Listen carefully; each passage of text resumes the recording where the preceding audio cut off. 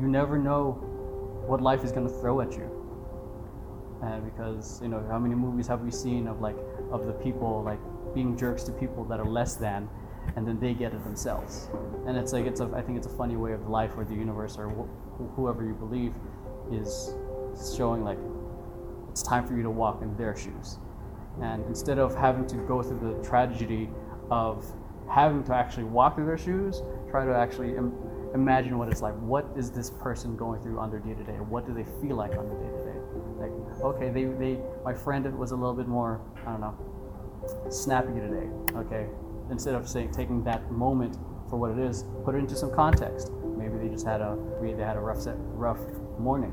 Okay, put it into context, because it's easy to put it into our perspective and point the finger at them.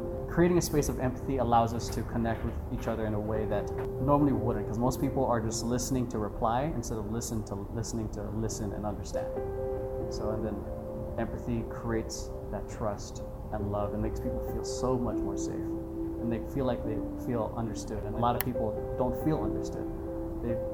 They hear they're understood, but are they really? And for you to be that stand of empathy and love, I think will create such a safe space for them that will help continue fulfilling them, despite things being crappy circumstances.